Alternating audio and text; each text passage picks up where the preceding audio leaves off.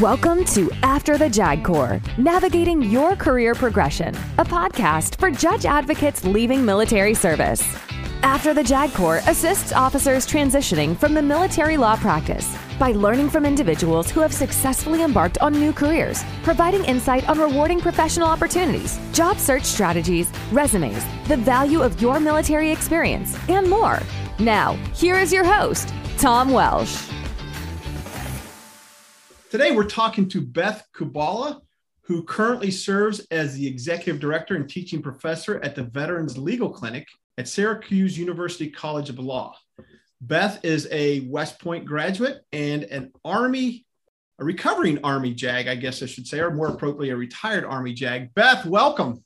Thanks so much for having me today, Tom. Well, Beth, I'm really pleased to have you on here. It's somebody that we connected, I think, just through mutual contacts. And then Mark Nevitt, our guest this past Saturday, said, "Hey, I'm going to introduce you to Beth." And we said we were already there. So Beth, tell us about your journey. Tell us about an overview of your West Point, your Army career, and how you weaved your journey to Syracuse University. Sure. So I'll give you a down and dirty version, and then we can talk specifics. As you just shared, I spent my career in the Army as an Army JAG, loved every minute of it, had assignments ranging from operational assignments at Fort Hood, Texas, to DC assignments, including on the Judge Advocate General of the Army staff, and a little bit of time in Guantanamo myself. I had a wonderful overseas assignment in Germany. And then what was kind of interesting in my transition out of the military was my last assignment as the military judge right up the road from Syracuse at beautiful Fort Drum, New York. Served as a military trial judge for 3 years, and that was my last assignment before I retired. We were situated here in the Syracuse community while I was assigned to Fort Drum. So my husband and I had the opportunity to meet people at the university, to establish and kind of grow some connections within higher education. And that was really critical in that first phase of our transition, where we retired. We found ourselves located here in Syracuse, decided to stay in Syracuse. And one of those organizations that we met through Syracuse University was the Institute for Veterans and Military Families. And I'll talk about that a little bit later. I worked for them for 5 years and then made the move across campus to the Veterans Legal Clinic at the College of Law. Your decision to leave the military, was it something that you went to Fort Drum with, the idea that that would be your last duty station, or did this all kind of unfold while you were there? You don't have to have a perfect plan. That's what I learned. I really thought being an Army JAG, I thought I was destined to go back to Washington, D.C. And there are, in fact, so many wonderful opportunities for retired or former JAGs in D.C. It's kind of where we're all comfortable, where we have connections. So staying in Syracuse was not really part of the plan. A couple things just kind of happened. We found ourselves in a home, in a community that we really embraced. We both hit over the 20-year mark, and the options that were being floated to us, having the option to say no, thank you, and we think it's time to retire and do something new. It was enlightening to have that as an option. So we decided to go ahead and retire. I tell you what, it's kind of, when you think about those things, that those major significant events when you do retire, you often retire from the military, move to a completely new place, and start a completely new job. I found that the more of those you can reduce that change around, the more helpful it is when you do transition. So the fact that we stayed in our current home, in our community, and focused our exploration for what's next here, that was helpful. That kind of reduced that stress of moving. And like many military families, we had kids who were in and getting ready to go to high school, and that factored in our decision as well. So we didn't necessarily choose Syracuse, it kind of chose us. In this instance, one factor was location. So you've decided location, we're staying. Now talk about when you started to say, okay, what are we going to do now that we've made the decision to stay here? One of the first things I did, and the advice that I give to others, is reach out to your colleagues who have already made that transition. They've gone through it. They have great advice, and they've kind of disconnected. They've taken off the uniform and disconnected from the military mindset. And you really have to talk to someone who has made that shift. So while we were stationed here and still in uniform, my husband was the professor of military science for Syracuse Army ROTC. We got invited to a lot of events and activities on campus and got introduced to a number of people and really learned, you talk about how you might learn about a company, learn about a defense contractor, learn about what types of jobs are available. That really gave us a little bit of glimpse into what was going on at the university and what were some roles that we might be able to see ourselves in. We did the traditional things like coordinate with HR. We took time to sit down with HR representatives and fully explain who we were, what our backgrounds were, and what types of positions we thought would follow nicely based on our military experience. That's a conversation you need to have more than a couple times with an HR representative who's unfamiliar with two lieutenant colonels, one who flew helicopters and one who was a military judge. And they're saying, what on earth do you have in common with a higher education professional? So we talked to HR, we let them know who we were and that we were open and looking. And then the more important part was the personal networking. What about the confidence factor? Were you guys confident that pretty much the things that you ended up doing were within your wheelhouse, or was there a little bit of uneasiness and restlessness in going into these? I think there's always uneasiness and restlessness. It's hard to know what's on the other side when you're not there yet. So I think what was most important for me was seeing veterans, seeing former officers, working in higher ed and realizing, oh, I see how they made that a shift. And I think I could do that too. My husband, for example, he ended up getting a federal government job with the Department of Veterans Affairs here at our local Syracuse VA Medical Center. So that was a process for him as well, but was a little more familiar as it was a USA Jobs type of application. But what I got introduced to at Syracuse was unique to Syracuse, but yet there are these opportunities throughout higher education at different scales. Syracuse's Institute for Veterans and Military Families is an organization that operates kind of like a little nonprofit, a veteran serving organization within the university.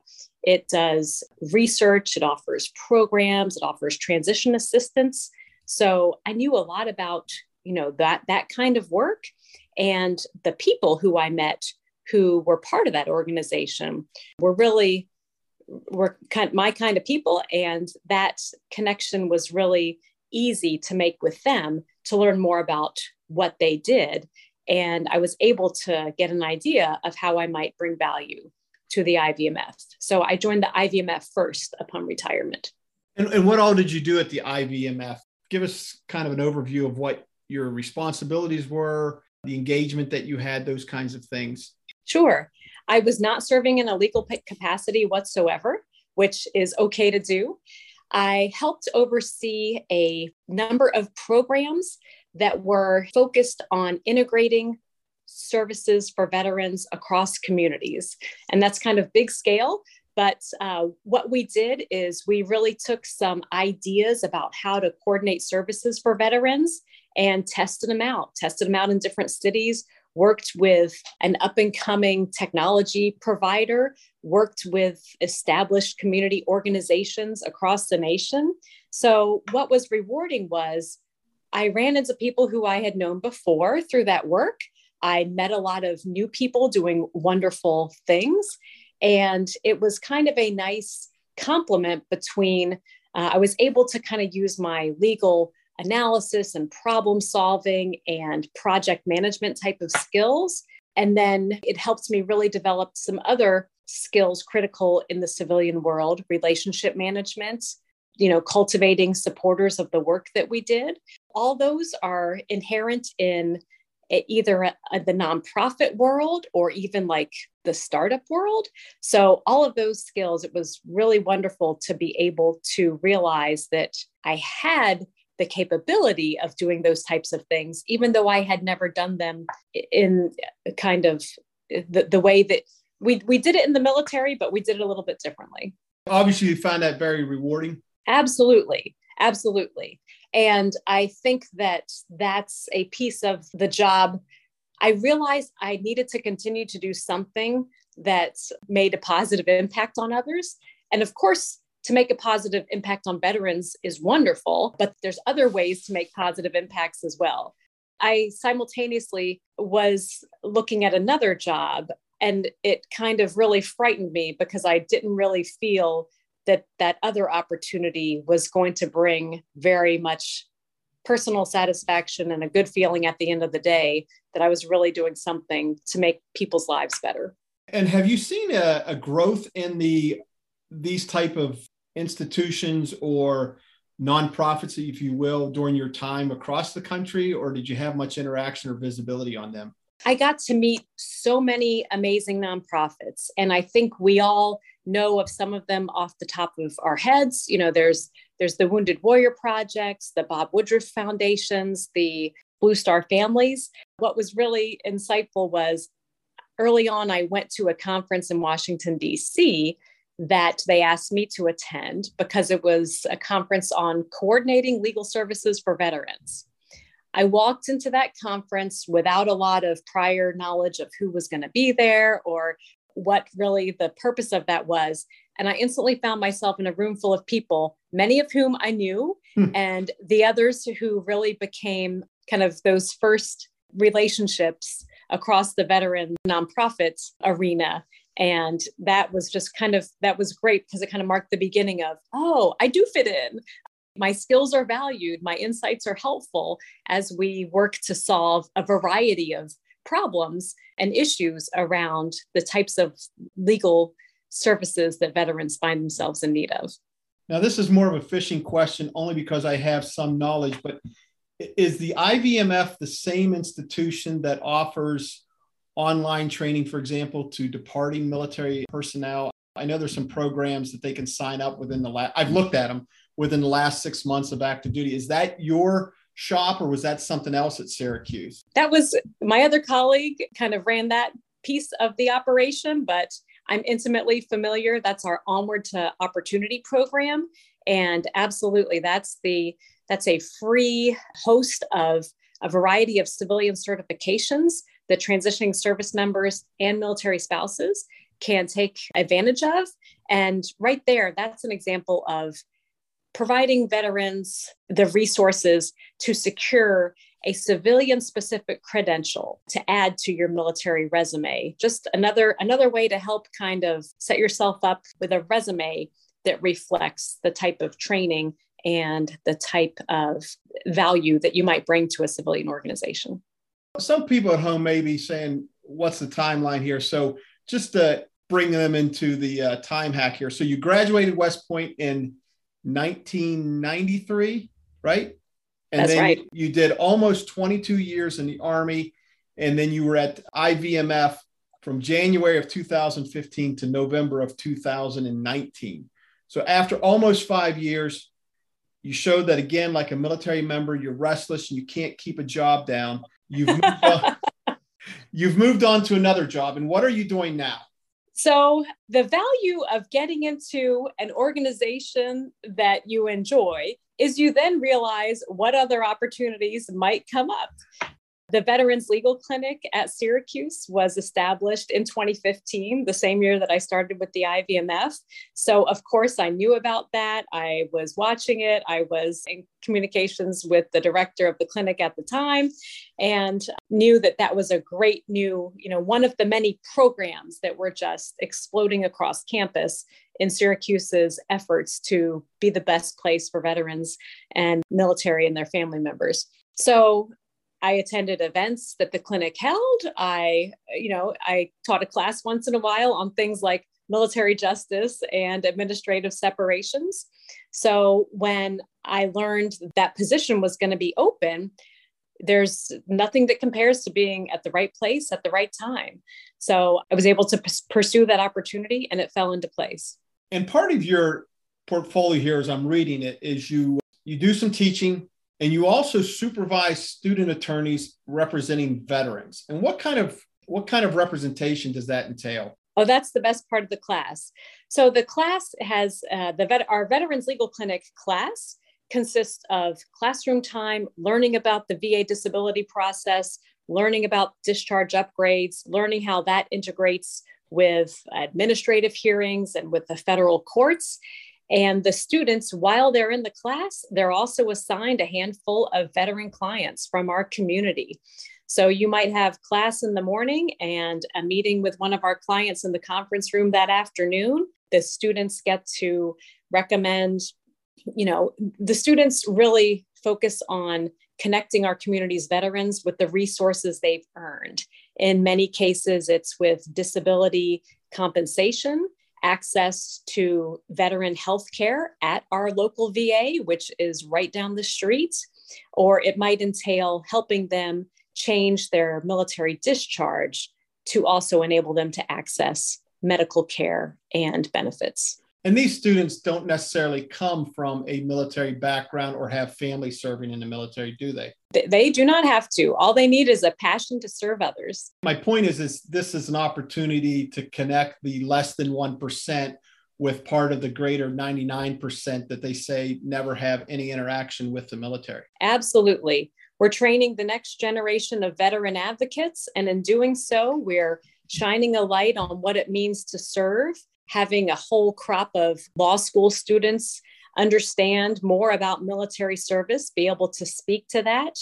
And what's very rewarding is many of these students then pursue careers at places like the Department of Veterans Affairs, at their Office of General Counsel, or with there's many well-respected private firms now that handle veterans law. And some of them even, there's opportunities to clerk for federal judges at places like the Court of Appeals for Veterans Claims. So, trick question, what is the best part about your job?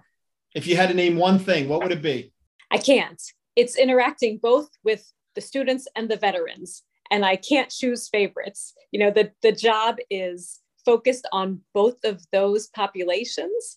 And if I said, oh, the students are great, but we serve veterans too, or serving the veterans is great, and we do it with students.